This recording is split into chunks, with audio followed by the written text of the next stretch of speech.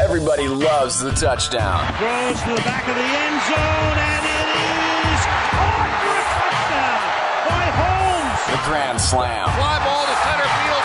Ethier has done it again. It's a grand slam. The buzzer beater. Gets it to LeBron for three for the win. Yes! LeBron James at the buzzer! But how did those players get to that moment? And who built the venue and signed the contracts? We dig into the business side of sports and give you the answers.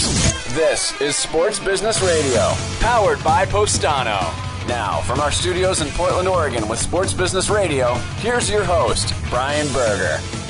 Thanks for checking out the only show in the country dedicated to covering the business side of sports. Glad to have you with us. On the show this week, we've got Ethan Skolnick, senior writer of the Bleacher Report. He's covered the NBA for many, many years, specifically the Miami Heat for nearly 2 decades. We're going to hear some great insight from him into LeBron James, Dwayne Wade, Pat Riley. Hear the straight story about LeBron's return to Cleveland, his real relationship with Dan Gilbert, his relationship now with Heat president Pat Riley, Dwayne Wade's relationship with Riley, and his future with the Heat. That's coming up on our show today. I'm joined by our executive producer, Brian Griggs. Griggs, we've got some headlines to discuss this week. How are you? I'm doing good. Enjoying all that is sports right now, currently going on with the finals and the NHL finals as well. Of course, Women's World Cup. And a great horse race last weekend. Yeah, you know, I'm not a big horse racing guy, but I've got to tell you, I was pretty excited that American Pharoah got it done. First horse in 37 years to win the Triple Crown. The horse is now worth a reported $50 million. How about this, Griggs? Almost $320,000 of uncashed Belmont stake tickets, because a lot of people bought like the $2 ticket on American Pharoah to win, and they're saving that as a souvenir for, you know, this is history. But, you know, Belmont Stakes, $319,000 richer because people don't claim those tickets. That's kind of interesting. You know, I think rather than framing the ticket, I'll take the cash and, do something fun with that. Yeah, but the thing is, if you bet $2, American Pharoah, I think, went off at 3 to 5. So you're winning like, $5. I mean, right. Not that that's not some money, but I think for a lot of people, like the sentimental value of holding on to that ticket. But I didn't know that it would add up to $319,000. That's a lot of money for the Belmont Stakes folks. It is, and it was a fun race. I mean, we've talked about it on our last show. It's not something I tune into until it gets to the Triple Crown and there's a chance for a horse to win. Then I usually tune into that last race. And it was fun, and it was cool to see it. And who knows? I mean, it might be the last time in our lifetime that this happened. So it was kind of fun to see history happen right in front of you. And the one thing that I thought was creepy, but boy, they've done this now a few times. The Burger King guy comes and he sits down right behind Bob Baffert, the trainer, and his wife. And you're kind of like, wait a minute. We just saw a Burger King guy at the Pacquiao-Mayweather fight coming out of the tunnel with Mayweather. What the heck is Burger King guy doing behind Bob Baffert at this stately, prestigious Triple Crown race? Most people on social media, and social media did light up about Burger King, but they weren't very flattering and complimentary, more along the lines of who's the creepy Burger King guy. So Burger King is doing some guerrilla marketing here, but is it effective? You know, there's some people that say, well, anytime people are talking about your brand, that's great. But I would say if they're calling your brand creepy or your mascot creepy, like to me right now, and I tweeted this out at SB Radio earlier this week, the two creepy food mascot guys are the new Kentucky Fried Chicken guy, who looks like he's like 20 years old but dressing up as an old dude, the Colonel. A lot of people from this era don't even know who the Colonel is because KFC went away from the Colonel for a number of years. And then you've got Burger King guy and then Hamburglar. I think those are like the three, according to my tweets at SB Radio, that are the creepiest food mascots out there. I agree with you 100%. The Colonel is just, I mean, that is like a complete joke because we both know that the true Colonel, who did it forever, and it's like, this isn't even close. Not even close.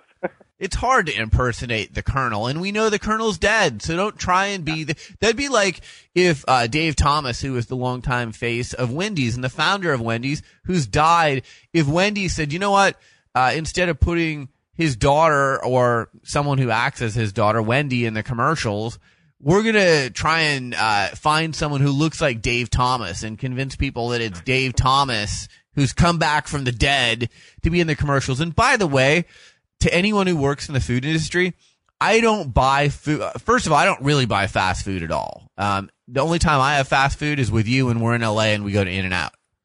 Other than that,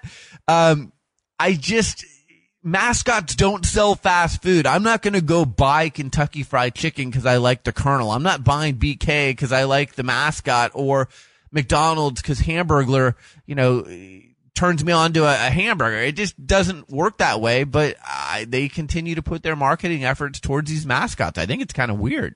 It is kind of weird and creepy. Like you said, it is creepy, and I'm not going to go buy a burger because I saw some creepy mascot standing behind a horse, but whatever. But there's marketing execs being paid hefty money that are thinking that, hey, these mascots are going to sell our product. I just don't get it. All right, we'll get off of that topic. Congratulations to American Pharoah. Very happy for Bob Baffert, too. He had waited a long time to have a Triple Crown winner, and he finally has his in American Pharoah. And, boy, American Pharoah, a special horse, and, now American Pharoah goes to stud. So that's where they make even more money from their efforts and Triple Crown history. All right, NBA Finals, NHL Stanley Cup Finals. As we record this now, Griggs, each series tied at 2. Each series getting very good TV ratings, especially the NBA Finals, which is off to some of the best ratings we've seen for an NBA Finals. So that's good news for the NBA and the NHL. I can't believe the number of people that are tuning in Cleveland. I mean, I know they're excited about the Cavs, but they're drawing like a 49 in comparison to a 34 rating for the Bay Area. So, it's basically one of every 2 people in Cleveland has their TV on watching the NBA Finals. It's going to be interesting to see how it all wraps up. It is, and both series, NHL and on the hardwood, are both compelling series. A couple of different markets. You got Chicago, who's a mainstream, but Golden State and Cleveland, it's not the same teams that are in there every year. So I think that helps compel and get audience. And of course, LeBron has all of the state of Ohio watching him because he's the king. He's back. He's home. So anyway, it's just compelling. I enjoyed it. It's been a fun series. It's been up and down, so it keeps you kind of watching because there's been comebacks, there's been big leads, and hey, it's fun. I enjoy it. Well, there's been a lot of, let's say, extracurricular activity in the NBA Finals as well. So Game 4, beginning of the game, I didn't see it, but it was all over Vine and social media. But I guess LeBron may have had his Janet Jackson moment and showed a part of his anatomy that is not suitable for young viewers. So that made the rage on social media. Again, I didn't see it, but I saw lots of conversation on social media about it. LeBron splits his head open. So now there's talk, hey, do the TV cameras need to move back on the sideline? That really started, a few years ago.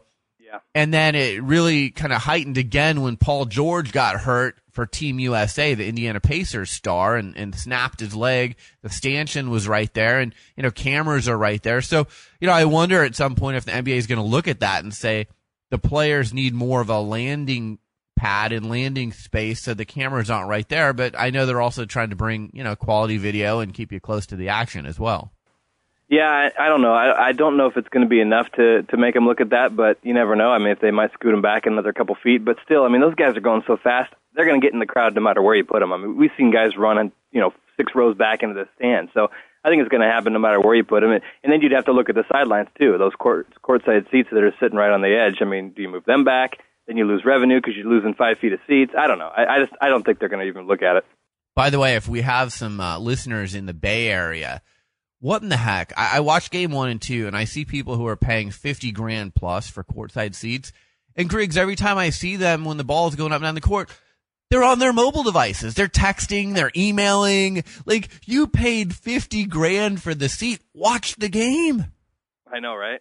It's unbelievable to me. By the way, very excited. I've got a trip to the Bay Area coming up in the next few weeks.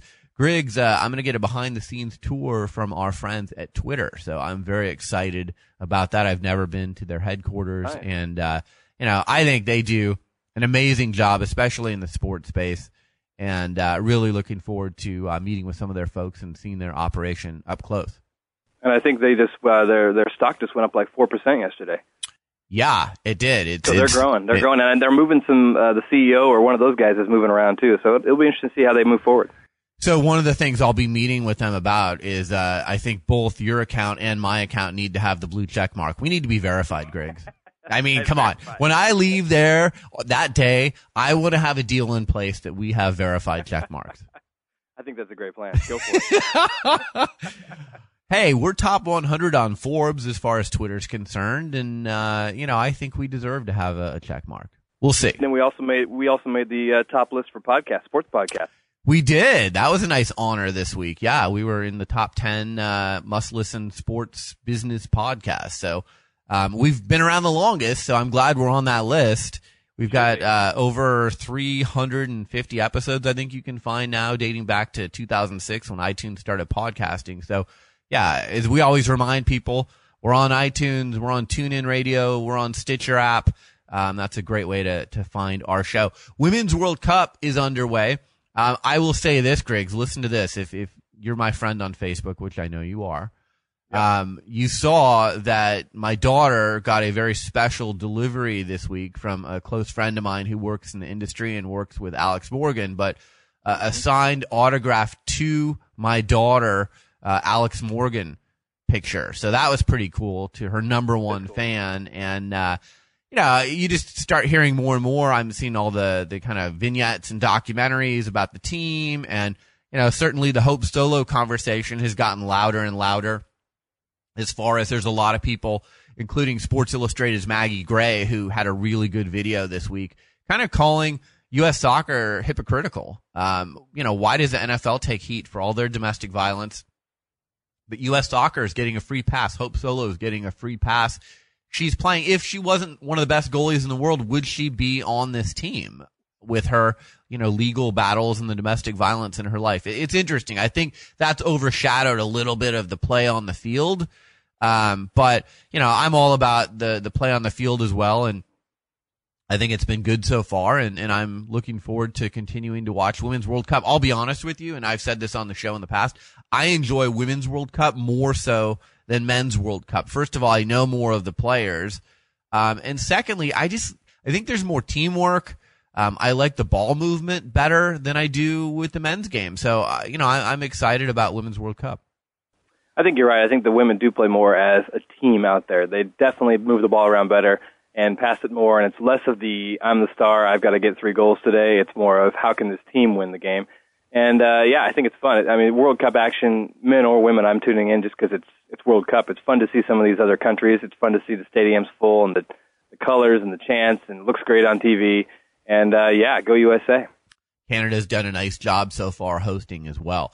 All right, coming up next, we've got Ethan Skolnick, senior writer for the Bleacher Report. On this show, I've had Brian Windhorst from ESPN on this show. We've had agents, owners. You're going to get the straight scoop. And you want to listen to this conversation that I had with Ethan Skolnick this week, because you're going to get the straight scoop on LeBron and his real return to Cleveland and why he returned and his relationship with Dan Gilbert. Is there really trust there?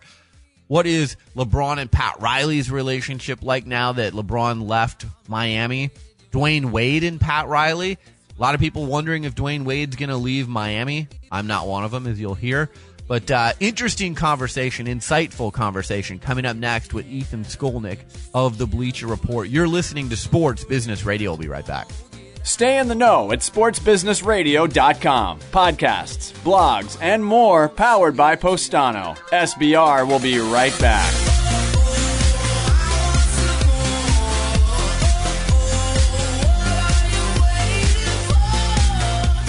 Hi, it's Brian Berger. Here at Sports Business Radio, we are proud to work with our partners, Postano. They make a sports-proven visual marketing platform that I've personally been amazed to see. Teams like the Dallas Cowboys, Boston Red Sox, LA Kings, and Cleveland Cavaliers all use Postano to engage their fans. When sports teams and fans tell their stories together, amazing things can happen. Every fan has a story. Whether you want to put selfies on the Jumbotron, create a dynamic social media command center, or activate a hashtag campaign on your website, Postano can design an amazing social experience true to your brand. Even better, using the Pastano platform can pay for itself through selling sponsorships. As an example, the Kings sell sponsor space to Toyota and other clients and run the ads using Pastano. Want to see what your team's social content could look like? Schedule a demo today. Go to pastano.com/sports. If you're a fan of this podcast, you understand the real power of engaging your fans. And these guys get it. That is POSTANO.com.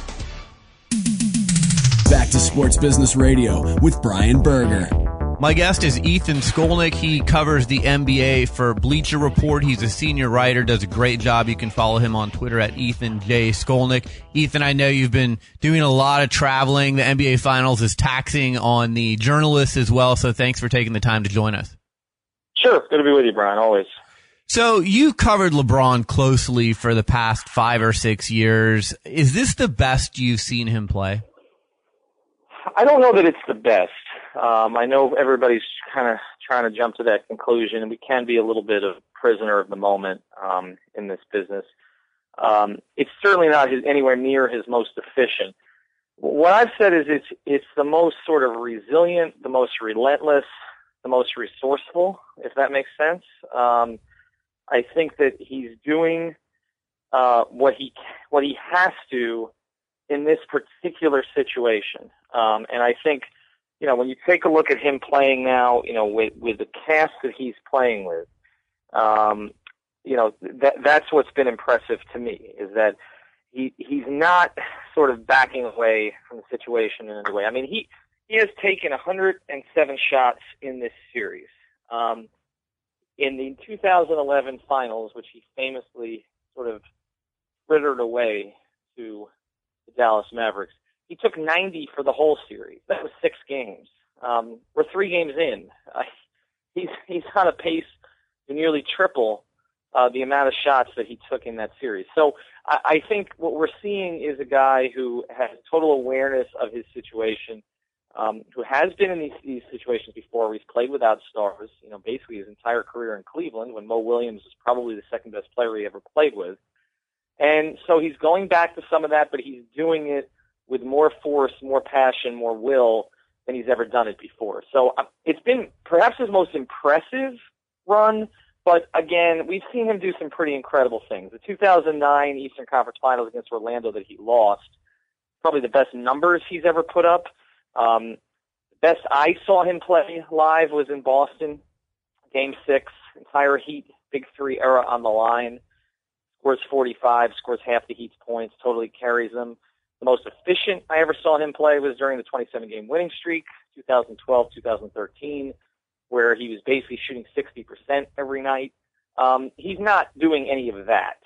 He's basically just putting his team on his back, saying, I'm going to empty the clip here, whatever it takes, to try to figure out a way to help you guys win. So I think it's great in its own right. I wouldn't say it's the greatest he's ever played. Great insight and perspective. I want to talk about the brand of LeBron. You go back to that 2011 NBA Finals that you just spoke about where the Heat lost to the Mavericks. And I remember the post-game presser with LeBron and Dwayne Wade. And LeBron was really cast as a villain and very unpopular with the fans after that series. I know he hired a PR guru to help him out. And before this season, he returns to the Cavaliers and home to Ohio. If he wins the NBA Finals leading this injury-depleted team, does it complete the renaissance for LeBron that started right after that Mavericks loss? Yeah, I think so. And I think it's important what you say there, that it started after the Mavericks loss, because the renaissance started in Miami. This idea, I think, that's out there that, he went back to Cleveland, so everything's good. I mean, look, you know how this works. I mean, a lot of the going back to Cleveland, Northeast Ohio, I'm going back for the kids in the community and all that, all of which would play into it. I mean, it appealed to him to try to be the first to win a championship in Cleveland, and he felt he had the tools in terms of his IQ and experience now to be able to do that. But the idea that was a major reason he went back, obviously, that's pretty good PR spin. It was part of it, but it wasn't all of it. There were issues in Miami, frustrations in Miami, family concerns, a whole bunch of different things that have gotten less publicity because everybody loves, the coming home story. And look, the people who were managing him were very smart. They knew that people love the coming home story. So that has certainly helped. I think one of the things that's frustrated me as someone who's based in Miami, but is now sort of in a national outlet, is how many people in the national media have kind of flipped their perceptions of him simply because he's back in Cleveland. Some of the things that they were not okay with when he was in Miami, they've sort of changed. And I thought he was unfairly criticized during his time in Miami. I'm not saying he should be criticized more now. I'm saying I think he was unfairly criticized during his time in Miami, basically because, he made one bad decision, which was listening to the people around him to go on national television and say he wasn't staying in Cleveland anymore. So I think that the renaissance started there. I think it continues. Look, this is an opportunity, and I know he blows off the Jordan comparison, says he doesn't want to talk about it, but this is an opportunity for him to do something Jordan's never done. Jordan's never led a team like this to the championship. A team that's this depleted. I mean, Michael had his horses with him, whether it was Pippen, whether it was Rodman, whether it was Horace Grant, whoever his guys were, they were with him, a coach, etc. LeBron doesn't. I think in some ways it's easier for him to play this way. I wrote a column that's up today where I talked to Dwayne Wade about that last night, that it's easier for LeBron to play without another star. There's clarity. He knows what it is he's supposed to do. He knows what everybody's limitations are, and he plays off of that, whereas, he's playing with an Irving, playing with a Love, playing with a Bosh, playing with a Wade. He feels like he has to defer some to allow them to get involved. But again, I think he's been tremendous in this series. I think he's handled himself very well this year. But I think this renaissance was sort of happening over the past 3 years when you've seen his Q score really recover, number one in jersey sales. So I think LeBron's been pretty popular over the past 3 years. Just a few minutes left with Ethan Skolnick. Does a great job covering the NBA for the Bleacher Report. Follow him on Twitter at Ethan J. Skolnick. So speaking of renaissance, Cleveland was left for dead after LeBron went to Miami. Dan Gilbert finds it inside himself to apologize or have a mea culpa with LeBron last summer. I've said on Sports Business Radio it's one of the best business decisions Gilbert's ever made. Do you believe the LeBron-Gilbert relationship is completely repaired? Have they, are they singing Kumbaya together, or is this just because it's the best case scenario for both of them as a business partnership? Well, yeah, my view on this is from LeBron's perspective, a marriage of convenience. I don't think. Look, Gilbert apologized. I think all really LeBron needed was some level of contrition and understanding, and I think his mind was kind of made up at that point, or pretty close to made up during that week that he was going back to Cleveland. It was more so just prove it to me that, this isn't going to be an issue. I really haven't seen Dan around that much until the playoffs, to be honest. I don't think that they regularly associate. I mean, I think it's pretty clear what this is. I mean, LeBron is in Cleveland. He's there for his teammates. He's there for the fans. Ownership and coaches, this is the whole thing I've always tried to make clear about LeBron. They don't, we talk about the issues he had with David Blatt, and a lot of those were real, okay, may even still be real. But they don't matter that much to him. We make more of them than he does. What matters to him are his teammates. That's all. He perked up this season when they made the trades because he knew the three guys they were getting were going to fit better with him than the guys that he had before, particularly Dion Waiters. So it's about his teammates. It's about the guys he's with on the floor. He's not trying to win this for Dan Gilbert. Dan Gilbert happens to be the owner of the team. There's an understanding that Dan's going to have to spend. I think Dan will spend. They are, if Love and Thompson and J.R. Smith and Shumpert and all these guys who have sort of questions in their contract, if they all come back, whether by as restricted free agents or unrestricted free agents or just opting in, they may have a payroll that exceeds $130 million next year. That's before the luxury tax. That's just what Gilbert's going to have to do. That's the cost of doing business. the negotiation for Tristan Thompson is not going to be complicated. Okay, LeBron's already negotiated that contract. He said publicly, Tristan is a max guy. They share an agent.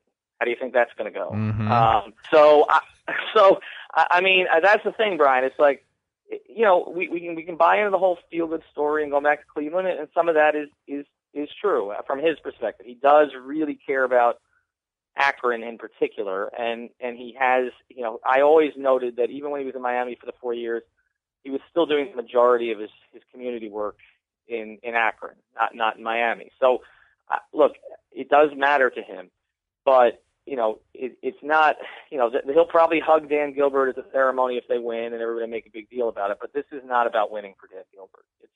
It's about winning for his legacy. It's about winning for his teammates. It's about winning for his family, and it's about winning for his community, particularly, like I say, in the Akron area. That's what is most important to him. Everything else is kind of, to me, I sort of all look at it as peripheral to what his priorities are. You're based in Miami. You've covered the Heat for a number of years. You know Pat Riley as well as anyone who covers the NBA. I get the sense that much like Dan Gilbert when LeBron left for Miami, Dan Gilbert felt like he had given LeBron every tool possible to succeed.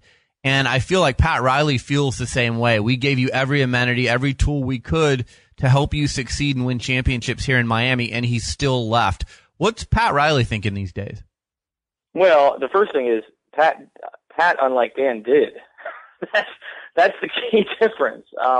Pat and Mickey did. Now, I'm not saying that he handled everything perfectly, but they helped him learn how to win. They created a platform that was good for them and good for him. It was symbiotic. And what is he thinking? He's angry. I mean, I sat down with him, did a piece on him, 3 months ago maybe. I mean, I didn't go in there with the intention of talking a whole lot about LeBron. Pat wanted to talk about LeBron. I mean, a lot of it was about LeBron. He's angry. He didn't, he feels like LeBron didn't handle the exit particularly well. And I think, and again, I'm a guy who happens, covers LeBron, and I really respect LeBron in a lot of different ways, and obviously admire his talent. But, on that point, from everything I've heard, I sort of agree with Pat. I mean, they didn't really communicate. Pat was waiting for texts back and emails back, according to him, for that entire free agent period, while he was trying to upgrade the roster to complement LeBron. And they feel like if LeBron had committed to them, that they could have gotten, among others, Pau Gasol. And I do, believe that too, based on some conversations I've had with Gasol. So they're angry. Now, with that being said, particularly him, not the players. That's what's been mistaken. That's why Heat fans can't seem to figure out the relationship between Dwayne and LeBron, and between Chris Anderson and LeBron, and the relationship was between Norris Cole and LeBron, etc. Look, players are about, fans don't really get this because they want players to be divided by the jerseys that they wear. But players are for players, particularly when it's versus management, or versus a coach. I mean, players relate to other players. The players never I've not found one former Heat player had any issue with LeBron at all, or current Heat player. Anybody who played with LeBron. It's basically, a front office thing, where you had two very strong-willed personalities in Riley and LeBron. They were never as connected as everybody made it out to be. That was partially by design, because Pat wanted Eric to be the coach of that team and to have the relationship with LeBron. So Pat stayed in the background for the most part, but I never felt that they were close in any way. And then what happened was, during the free agent period, LeBron basically, sort of repeated the pattern that happened in Cleveland in 2010, where he had stopped communicating with Gilbert. He likes to shut things down during that period of time. If you talk to people around him, they'll say that's just the way he is, and that it's sort of just for his own peace of mind. He wants to make a clear-headed decision. He doesn't want to be talking to a lot of different voices, and but in Pat's case, the way he viewed it was, I helped create a platform for you. I'm trying to make this team better. Can you work with me? and he wasn't getting any response. So, look, there's definitely some bitterness there. I've said repeatedly, I hope that the two of them ultimately can work through it, because I think that era in Miami was too unique and too special in terms of what they all accomplished for there ultimately to be any bitterness down the line. The fact is, as I've said many times, it was good for both parties, right? I mean, LeBron probably never wins a championship if he stays in Cleveland. Right. I mean, the way that things were going, probably never learns how to win a championship, never learns from someone like Dwayne Wade what it's going to require.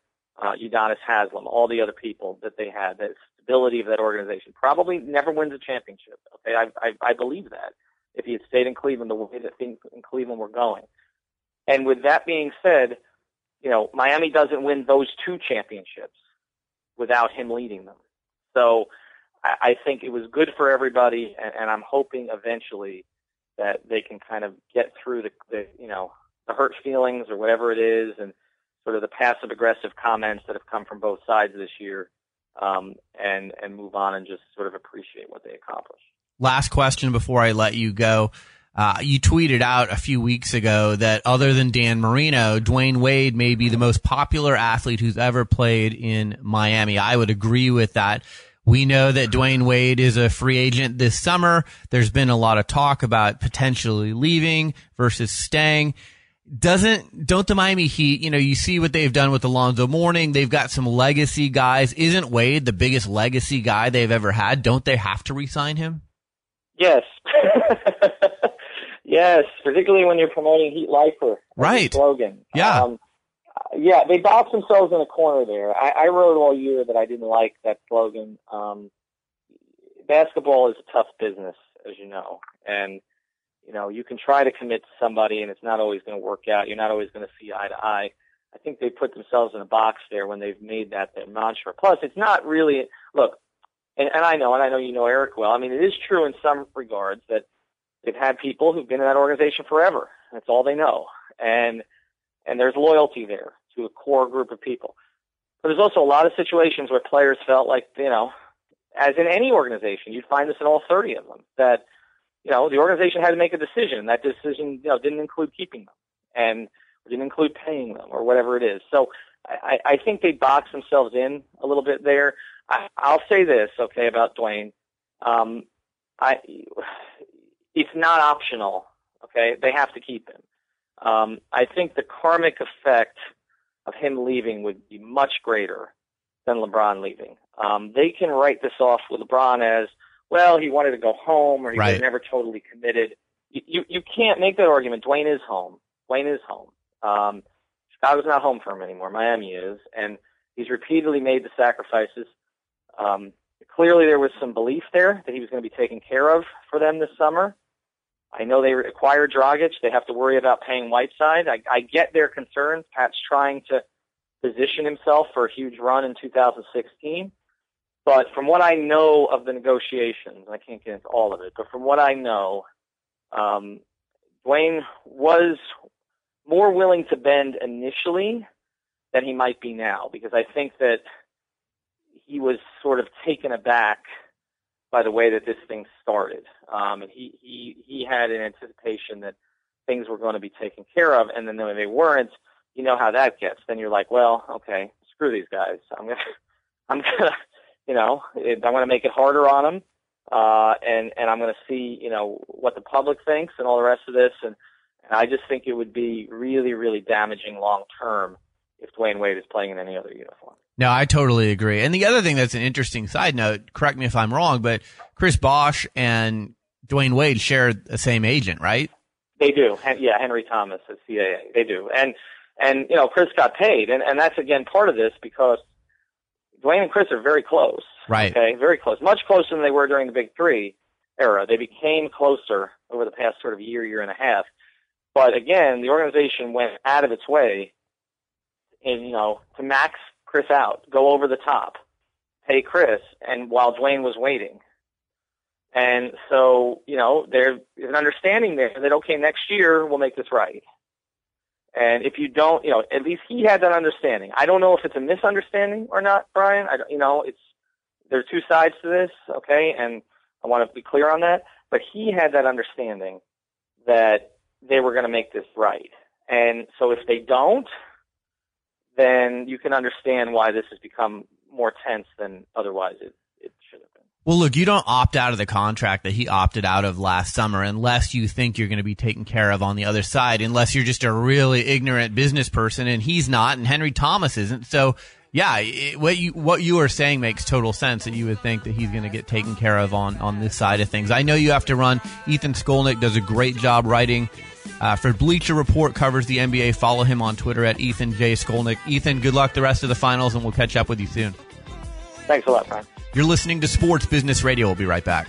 Stay in the know at sportsbusinessradio.com. Podcasts, blogs, and more powered by Postano. SBR will be right back.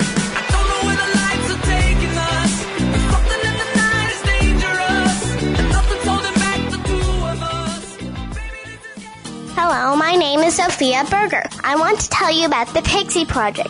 The Pixie Project matches pets to the right people. The Pixie Project takes pride in finding matches for both people and animals. The Pixie Project also offers low-cost veterinary assistance. My family worked with the Pixie Project to adopt our lovable puppy, Scotty.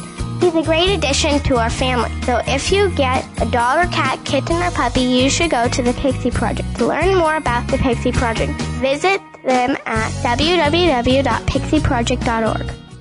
The website is sportsbusinessradio.com. We're back to wrap up this edition of Sports Business Radio. Thanks for taking the time to join us this week. Thank you to Ethan Skolnick.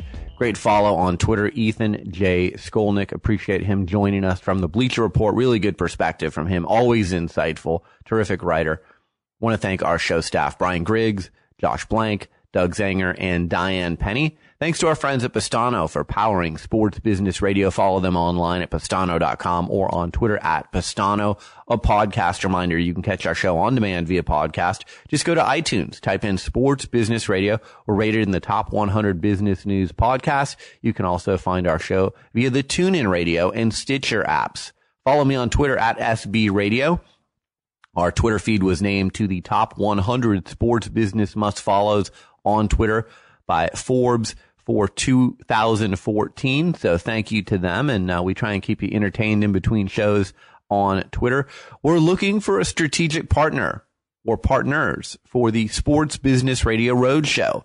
If you want to be a part of our roadshow, where we take our conversation with a marquee key decision maker from the world of sports to university and conduct the conversation in front of a live audience, please reach out to me at Brian at sportsbusinessradio.com. That's BRIAN at sportsbusinessradio.com. Great way to reach the younger demographic, alums who attend our show, and also a way to reach our radio show audience, because you get exposure right here on Sports Business Radio. We've had conversations with Baron Davis, with Derek Hall. We've been to UCLA and Arizona State.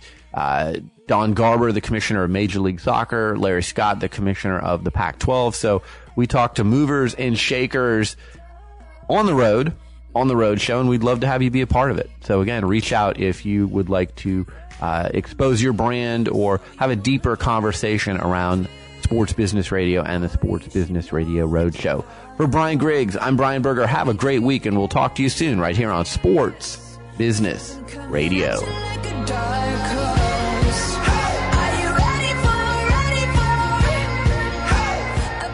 Sports Business Radio talks to the people who call the shots in the world of sports. Brian Berger goes one-on-one with the biggest names. My guest is David Stern. He's the commissioner of the NBA. It is always a pleasure, Brian. Bill Hancock, he's the executive director of the Bowl Championship Series. I'm happy to be here. Thanks for having me. Dallas Mavericks owner Mark Cuban. Mark, thanks for joining me. My pleasure. My guest is Mickey Loomis. He's the executive vice president and general manager of the world champion New Orleans Saints. Pleasure to be with you guys. Mr. Allen, thanks for joining me. Thank you. My guest is Mark Emmert. He's the president of the NCAA. Oh, happy to join you. My pleasure. My guest is Eric Spoelstra. He's the head coach of the Miami Heat. Brian, appreciate it. Glad to be on the show. Mr. Nicholas, it's an honor to have you on Sports Business Radio. Thanks for joining us. My pleasure, Brian. Visit sportsbusinessradio.com And subscribe to our free iTunes podcast. Follow us on Facebook and Twitter, and stay connected to the business side of sports, only with Sports Business Radio.